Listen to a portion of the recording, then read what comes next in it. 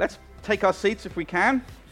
Not for the first time in my life, I was told in a roundabout sort of way this morning that I'm a big head. And it was Matt Tal Singh who told me this. And apparently it refers to the photo that I have on the website for the Connect groups, which apparently is rather large.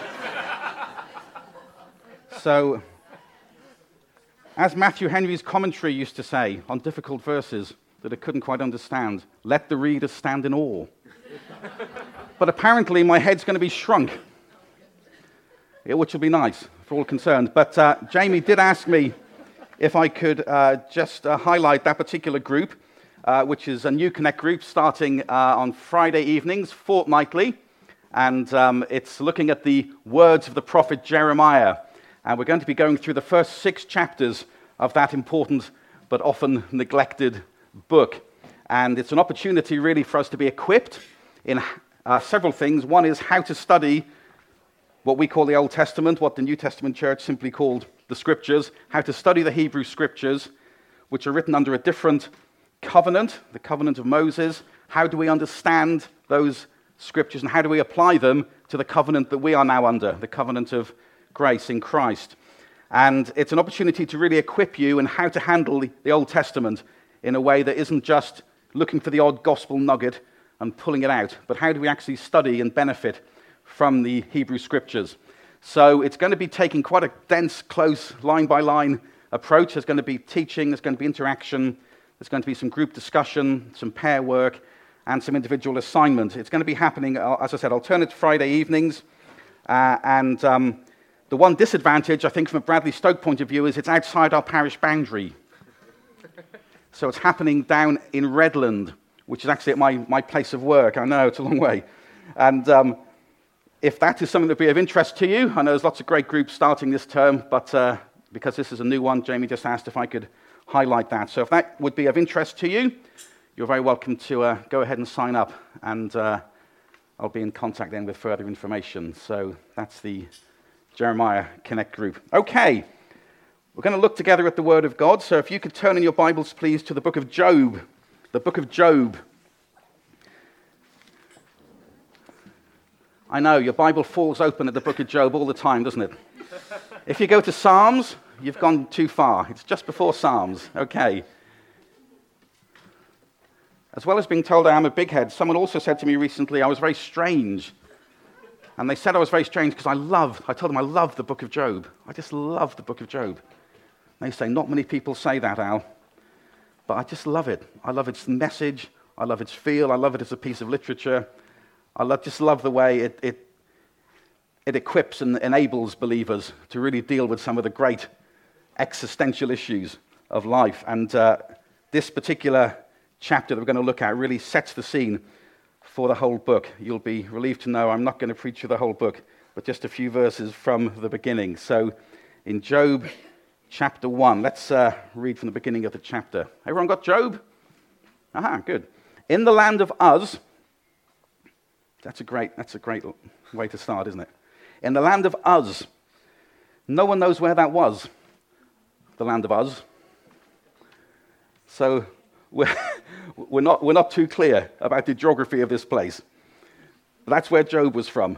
In the land of Uz, there lived a man whose name was Job. This man was blameless and upright. He feared God and shunned evil. He had 7 sons and 3 daughters, and he owned 7,000 sheep, 3,000 camels, 500 yoke of oxen, and 500 donkeys, and had a large number of servants. He was the greatest man among all the people of the East. His sons used to take turns holding feasts in their homes, and they would invite their 3 sisters to eat and drink with them. When a period of feasting had run its course, Job would send and have them purified. Early in the morning, he would sacrifice a burnt offering for each of them, thinking, perhaps my children have sinned and cursed God in their hearts. This was Job's regular custom. One day, now we're moving from the land of Uz into heaven, right? Scene shift, here we go. One day, the angels came to present themselves before the Lord, and Satan also came with them. The Lord said to Satan, where have you come from?" Satan answered the Lord, from roaming through the earth and going to and fro in it. Then the Lord said to Satan, "Have you considered my servant Job? There is no one on earth like him. He is blameless and upright, a man who fears God and shuns evil." "Does Job fear God for nothing?" Satan replied. "Have you not put a hedge around him and his household and everything he has? You have blessed the work of his hands, so that his flocks and herds are spread throughout the land. But stretch out your hand and strike everything he has, and he will surely curse you to your face." The Lord said to Satan, "Very well then, everything he has is in your hands, but on the man himself do not lay a finger." Then Satan went out from the presence of the Lord. One day when Job's sons and daughters were feasting and drinking wine at the oldest brother's house, a messenger came to Job and said the oxen were plowing and the donkeys were grazing nearby, and the Sabaeans attacked and carried them off. They put the servants to the sword, and I'm the only one who has escaped to tell you. While he was still speaking, another messenger came and said, the fire of God fell from the sky and burned up the sheep and the servants, and I'm the only one who has escaped to tell you. While he was still speaking, another messenger came and said, the Chaldeans formed 3 raiding parties and swept down on your camels and carried them off. They put the servants to the sword. It was tough being a servant of Job, wasn't it? You were likely to get put to the sword. Put the servants to the sword, and I'm the only one who has escaped to tell you. While he was still speaking, yet another messenger came and said, your sons and daughters were feasting and drinking wine at the oldest brother's house, when suddenly a mighty wind swept in from a desert and struck the 4 corners of the house. It collapsed on them, and they are dead, and I'm the only one who has escaped to tell you. At this, Job got up and tore his robe and shaved his head. Then he fell to the ground in worship and said, naked I came from my mother's womb, and naked I shall depart. The Lord gave, and the Lord has taken away. May the name of the Lord be praised. In all this, Job did not sin by charging God with wrongdoing. Let's pray together. Heavenly Father, we draw near in the name of the Lord Jesus. We thank you that we're no ordinary people here today. We thank you we're your people gathered in the name of Jesus. We thank you, Lord, that you've called us to be a holy dwelling of God in the Spirit. We thank you we're being built up to become that holy temple in the Lord. We thank you, Jesus, when we gather in your name, you're here among us. And we want to just quieten our hearts, Lord, and look to you now and welcome you and thank you for your presence. Thank you for your promise to be with us. Thank you for the promise of your Spirit that you would teach us, that he would guide us, that he would make the things of Christ known to us. So we say, come, Holy Spirit, be our teacher, be our guide. Open our eyes, equip us to do your will. In Jesus' name we pray. Amen. Nobody likes losing, right? So, although all the professional pundits, with the exception of Roy Keane, did their best to console each of us after England's defeat and exit from this summer's World Cup tournament, and although we took pride in Gareth Southgate's professionalism and the surprising way that the young team exceeded our expectations by reaching the semi-final, and although we look ahead with optimism to Euro 2020 and the hope of a home team at least reaching the semi-finals, the fact of the matter is that losing hurts, doesn't it? As John Cleese said, as the uptight and under-pressure head teacher Brian Simpson in the film Clockwise, it's not the despair, Laura. I can take the despair. It's the hope I can't stand. We hate losing things. Of course, not all losses are equal. The loss of a football match may seem like the end of the world, but the loss of a job will probably have more of an impact on your life. Losing a role or losing a routine can be difficult to handle. The loss of relationship is painful through breakup, separation, desertion, divorce, or even in our hypermobile world through geographical moves. Many of us lose friends through people moving house, and sometimes that can make us feel a sense of loss. Somehow staying in touch through Facebook doesn't quite fill the void because actually God has created a world in which physical presence does matter. Proverbs says, better a neighbor near at hand than a brother far away. So actually, geographical proximity is important in our relationships. Losing our health, losing our mobility, losing our faculties of sight, of hearing, of memory, losing our faculties of speech, these can all be extremely distressing occurrences. The loss we suffer through the death of someone we know and love is often the hardest, of course, and most grievous loss that we can experience as human beings.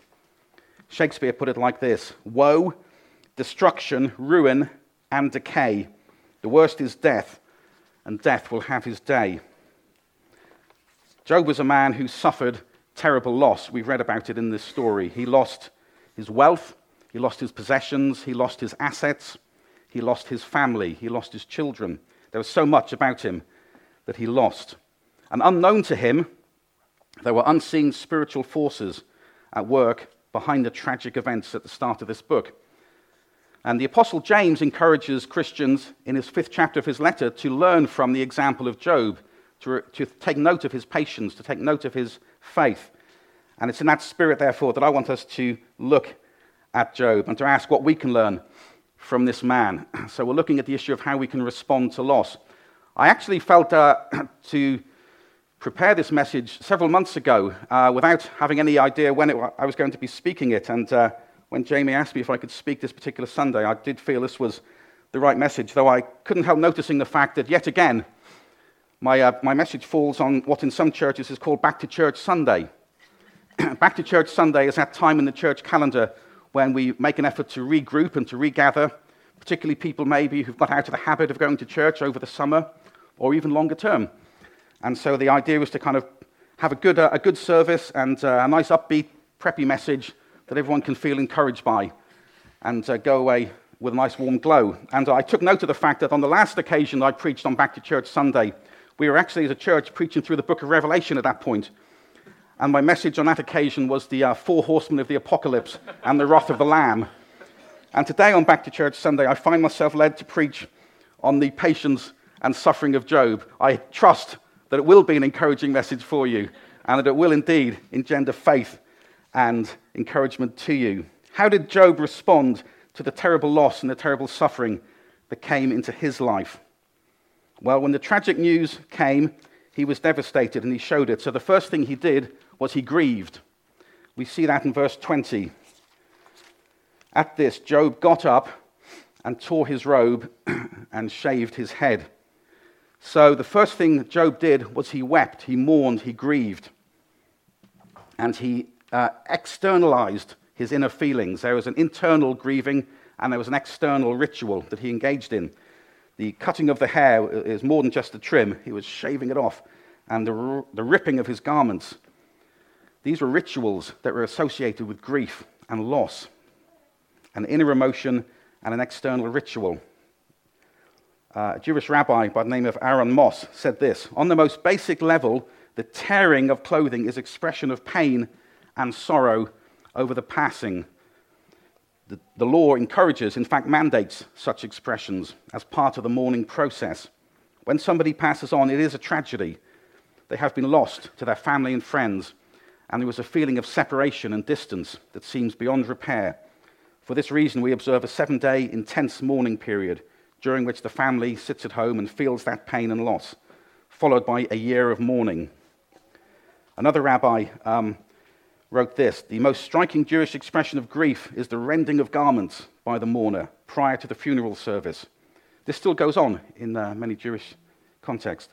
The Bible records many instances of rending the clothes after the news of death, when Jacob saw Joseph's coat of many colors, drenched with what he thought to be his son's blood. He rent his garments. Likewise, David tore his clothes when he learned of the death of King Saul, and Job, who knew grief so well, stood up and rent his mantle. The rending is an opportunity for psychological relief. It allows the mourner to give vent to his or her pent-up anguish by means of a controlled, religiously sanctioned act of destruction. So there was an internal emotion and there was an external act to express Job's mourning. I don't know how many of you picked up on this article. It was published in the summer. by Colin Brazier, or at least it was about Colin Brazier, who's a Sky News journalist. He sadly lost his wife to cancer this year. And in the invitation letter, or the invitation that he sent to mourners to come to the funeral, he asked them that they would wear somber clothing. And this was picked up on by some of the media outlets, and a number of articles were written about it. And from one article in The Spectator, we read this from Colin Brazier's original letter. He says this: "It's unfair on children to insist that a funeral should mean rejoicing in a life now past." Think about that. It's unfair on children to insist that a funeral should mean rejoicing in a life now past. Maybe grown-ups can handle the cognitive dissonance required in celebrating a life rather than, being all morbid. But I seriously doubt children can. Wearing black gives people license to be lachrymose. That means tearful. If you see someone blubbing outside a pub wearing a black suit and tie, you have a clue as to why. Treat a funeral like Ascot's Ladies' Day, and not only does that trivialize death, but the spotlight of consolation shifts away from the family, where it would have been had the congregation dressed uniformly. My darling wife would not have demanded that tears be shed for her, but she was enough of a realist to know that they would be. She knew the difference between a wedding and a funeral, and would expect guests to dress to reflect that. She suspected that asking people to dress up in bright colours was one small step away from an injunction to be jolly. He goes on to say this, quite a provocative letter: "There's nothing funky about turning death into a fashion parade and a free-for-all of self-realization. It is asinine, and if it inhibits the necessary catharsis of the grieving process, it may end up being a mental health time bomb. The old stuff, the black and the solemn, works because it distills the wisdom of ages." So that's a modern perspective on this issue of the internal and the external issue of mourning. When I was a young Christian, brand new Christian in fact, I was in a Baptist church in South Devon, and there was a family in that church, small family, a young mother and her son, single mother, young son. The son was about 7 or 8. I was a teenager at the time, and this young boy had major behavioral problems. He was quite violent, he was quite aggressive at school, in church, in different settings. He was a very disturbed young lad. And what had happened was that this boy's father had died a year or two previously. And this boy had actually been excluded from the grieving process. I think probably with the best of intentions, presumably, on the part of the adults in his life, but he was not involved in the funeral, the cremation, and so on. And the pastor of the church I was leading I was part of at that time, I think demonstrated real discernment and pastoral skill. And he actually took this young boy and the family under his wing, and he actually ministered some healing to this boy. And this is what he did. He took this young lad and his mother to the hospice where his father had spent his last days, and he explained to him what a hospice was, what goes on there, how it all works. And they saw the bedrooms and the different parts of the facility, talked to the staff who knew his dad, and so on. Then the pastor took the boy and his mother to the funeral home, and they saw a funeral home, and he saw a coffin, and he explained, this is a coffin, this is where your father would have been put when he was dead, and explained what happens there, and people come to visit and to grieve. And he talked about the reality of death with this boy. And he then took him to a crematorium, worked all this out, got permission, and took him through essentially a cremation service. He showed him what happened. He didn't take him to the back, but he did it from the perspective of the congregation. This is what happens. Hymns were sung, words were spoken, prayers were prayed, and this is where the coffin went, and this is what happens. And what was fascinating was that this young boy, his behavior changed dramatically as a result of that intervention. And he had many fewer angry outbursts. His behavior improved significantly. And it seems like something took place within him that hadn't taken place previously, that needed to take place. He hadn't really had a chance to mourn, and to say goodbye properly. So it's important. The Bible says there is a time for every activity under heaven. There's a time to be born, there's a time to die, there's a time to weep, there's a time to mourn, there's a time to laugh. And so if we deny children, or adults, the reality of doing what that season demands of them, we're not serving them very well. And it was a fascinating experience seeing this boy go through this. Now, I've got a little video I want to show you, which kind of brings together some of these themes. I just need a couple of caveats here, so that Mark doesn't take me outside and stone me. The video is not expressing things from an evangelical Christian perspective, okay? I don't know about the faith of the author. His name is Kevin Tolles. He's a Scottish writer. I don't know about his particular faith or lack of it, but the video is not expressing an evangelical perspective on death and dying, okay? If we were going to do that, we'd have a much broader range of content. We'd want to talk about the blessed hope, for example, and the resurrection of Christ from the dead, and a few major themes like that. He doesn't refer to those, but what he does talk about is the human dimension of mourning and how that can be helped or hindered in the context of community. So, if you see me running for the exit with Mark behind me, you'll know that it's not acceptable. But have a look at it and see what you think, and we'll take it from there. If you've never been to an Irish wake and have only seen the movie version, you probably think it's just another Irish piss-up with few people round a coffin drinking pints of Guinness. But you would be very wrong. In my father's island off the coast of Mayo, people go to the wakes of their neighbours, they see dead bodies, they touch dead bodies, they take children to those wakes. So even an ordinary life, away from the medical profession, would have seen 20, 30, 50, sometimes 100 dead bodies.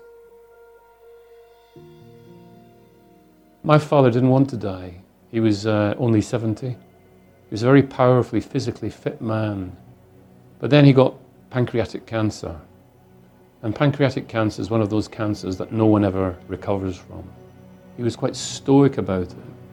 And more importantly, his community accepted his fate. They came to see him in the dying process. The house filled with visitors. So many visitors that you actually thought the house was celebrating a wedding feast. I was at the foot of my father's deathbed. And I looked around, and there were 12 people in the room, some of whom I didn't know. And at that moment, the Imrá Cínse, the chief keener, struck up a very familiar Catholic prayer called the Five Sorrowful Mysteries. Holy Mary, Mother of God, pray for us now and at the hour of our death. And then the chorus returned that other chant, Holy Mary, Mother of God, pray for us sinners now and at the hour of our death. And when the chorus said that second verse, that sound grew louder and louder and louder in that room until it was almost the loudest sound I've ever heard in my life. And I saw in that moment that what these people were doing were cradling this man into death like a lullaby.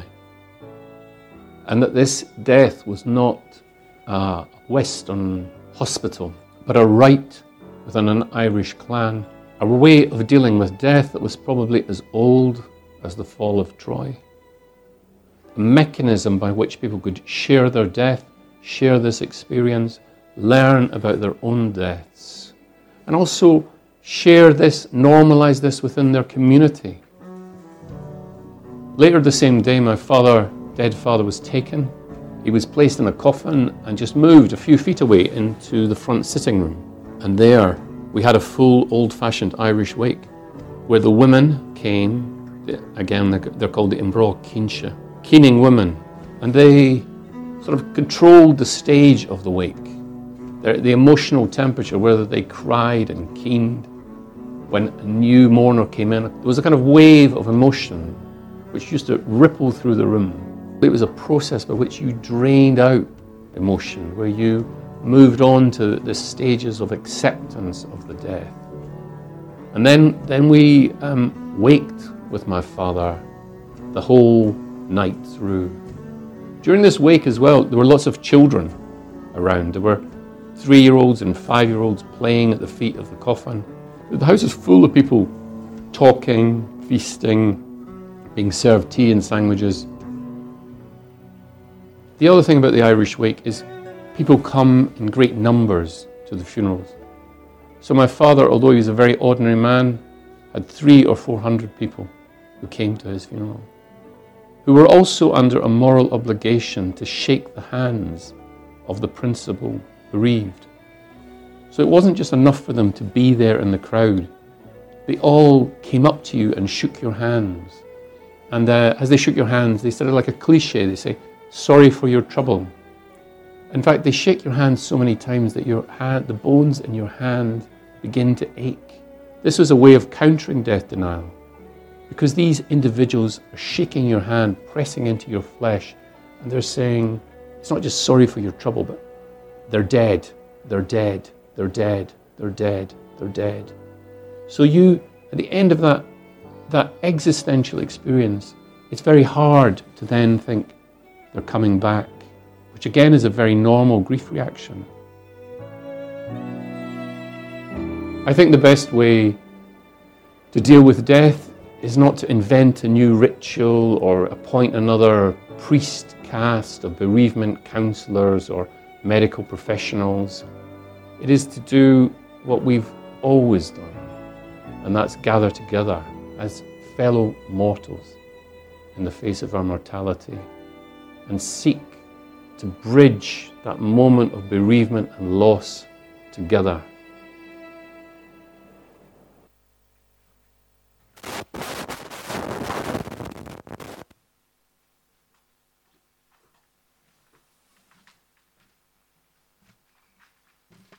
So how did Job handle loss? I have a button to press here.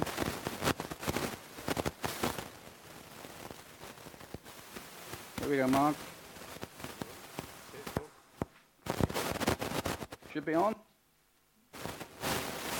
This is my distraction mechanism, so Mark doesn't take me outside and stuff me up. So there's a time to mourn. Let's use that one. The Bible says there's a time to mourn, there's a time to weep. And I know I've spent a little bit of time on that, but it may be that for one or two, this is actually quite relevant now, and I guess for many of us, it may be relevant in the future. Job's first response to loss was to mourn. Do you know how to mourn? That's my question. The second response was he fell down and worshipped. We see it here in verse 20. At this, Job got up, tore his robe, shaved his head.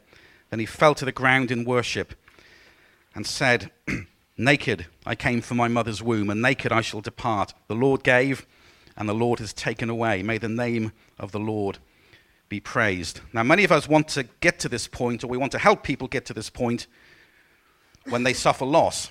And we want them to get a sense of peace that comes in that they can affirm that what's happened is under the control of a sovereign God. And we want them to experience the comfort that this truth brings, all of which is right, of course.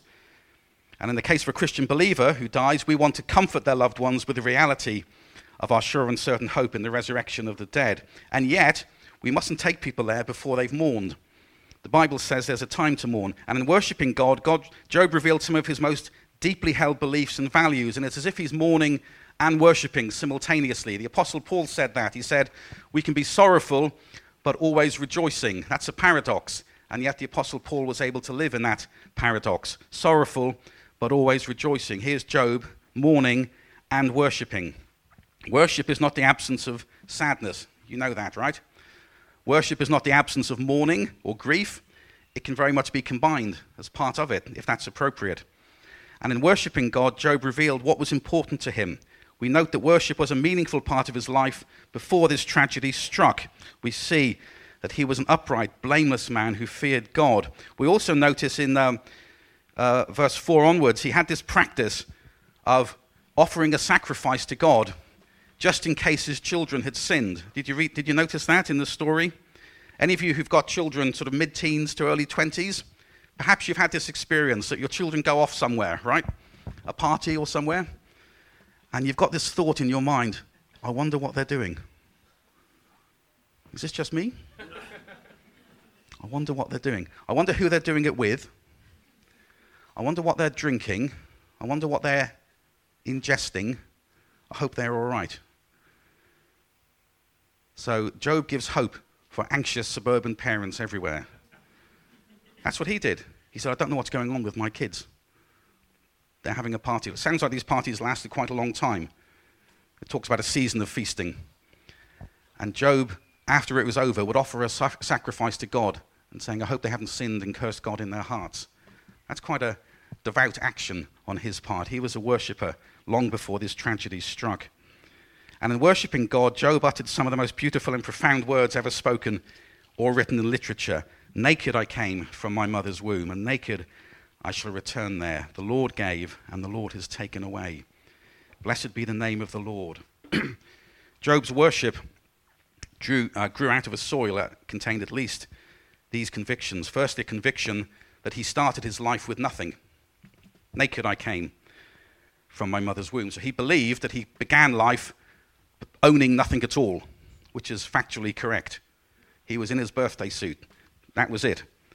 And in the prime of his life, he was one of the richest men in the world.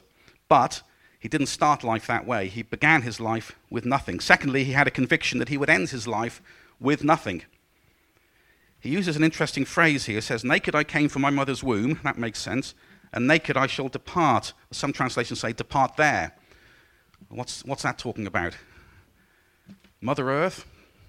I'm not sure about that.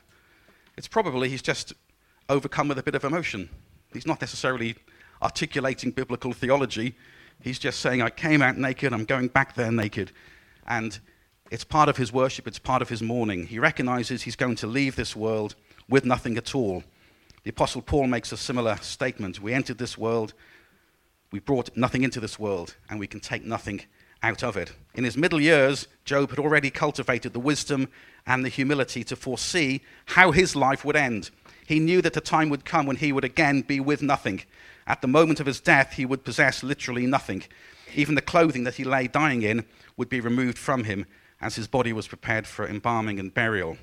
He had that recognition. He also had a recognition between these two states, nothing when he was born, nothing when he died.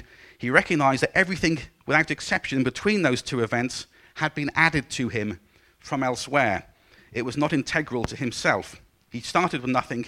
He would finish with nothing. In between these states, however, he would receive a lot. 7 sons, 3 daughters, 7,000 sheep, 3,000 camels. That'd be handy, wouldn't it? 3,000 camels.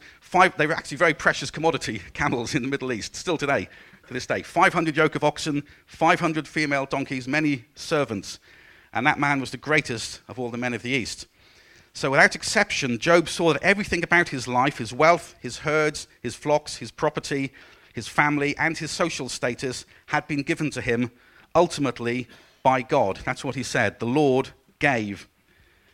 In speaking this way, Job is not denying the reality of human agency in his life. From the moment he was born, adults would have been involved in his care. He would have been brought up in a certain household. There was a Jewish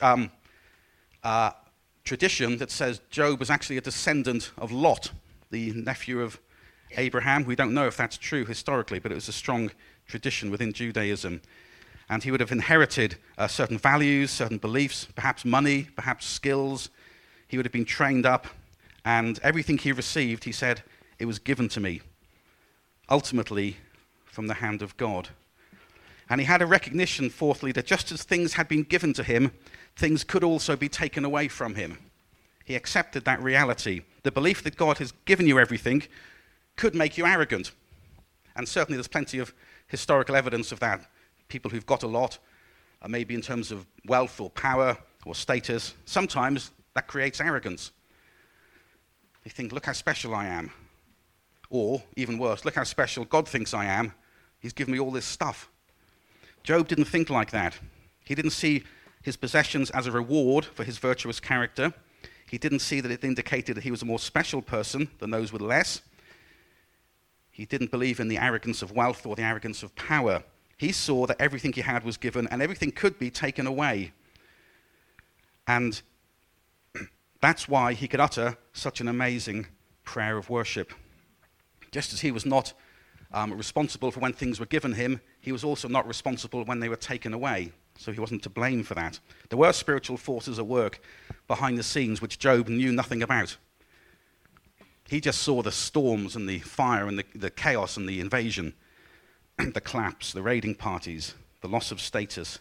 That's what he saw, and he recognized ultimately God was taking things away from him. He had an amazing perspective.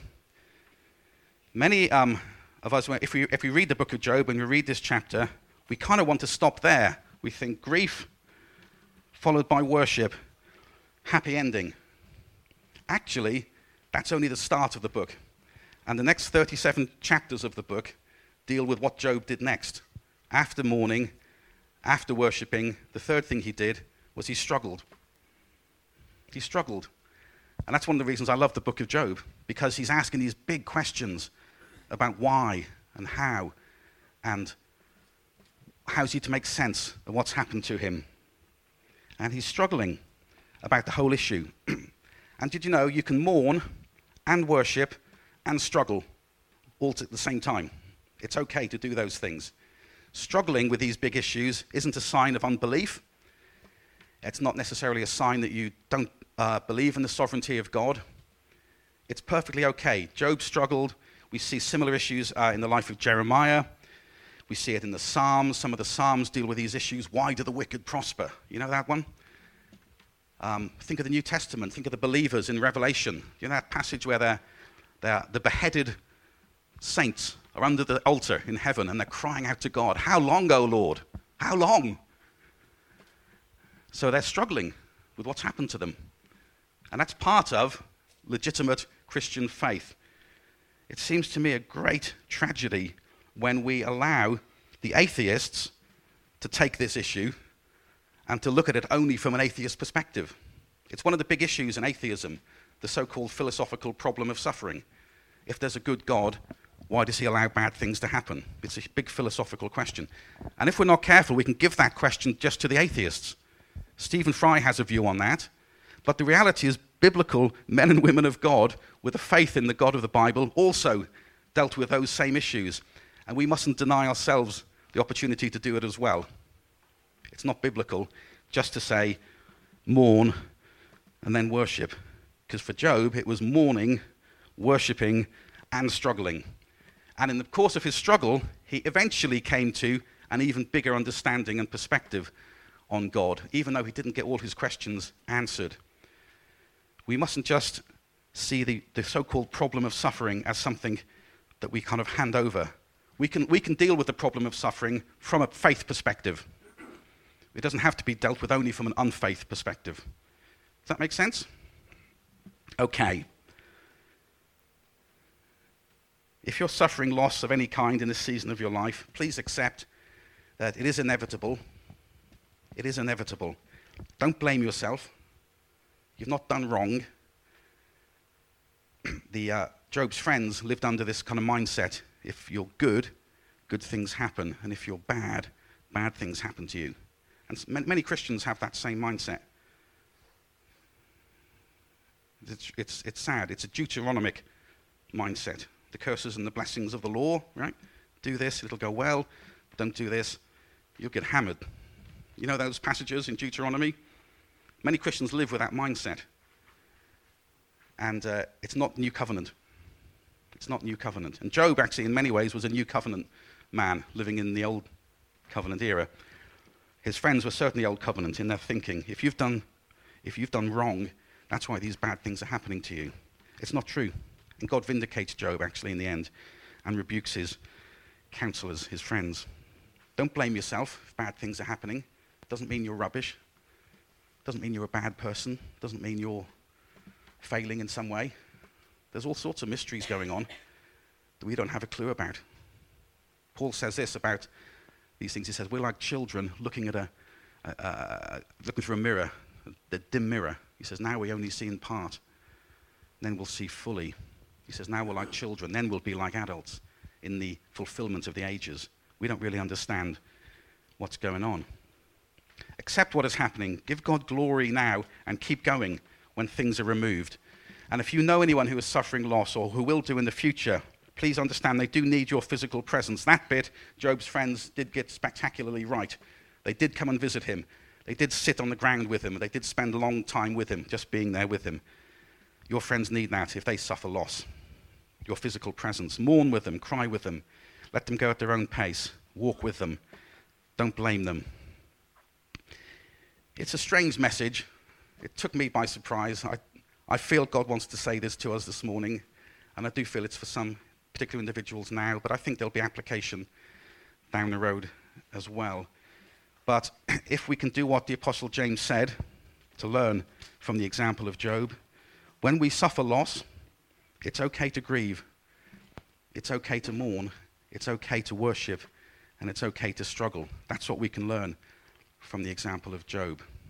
Can the musicians come up, please? We're going to worship God together and take some of these themes, turn them to worship, turn them to praise,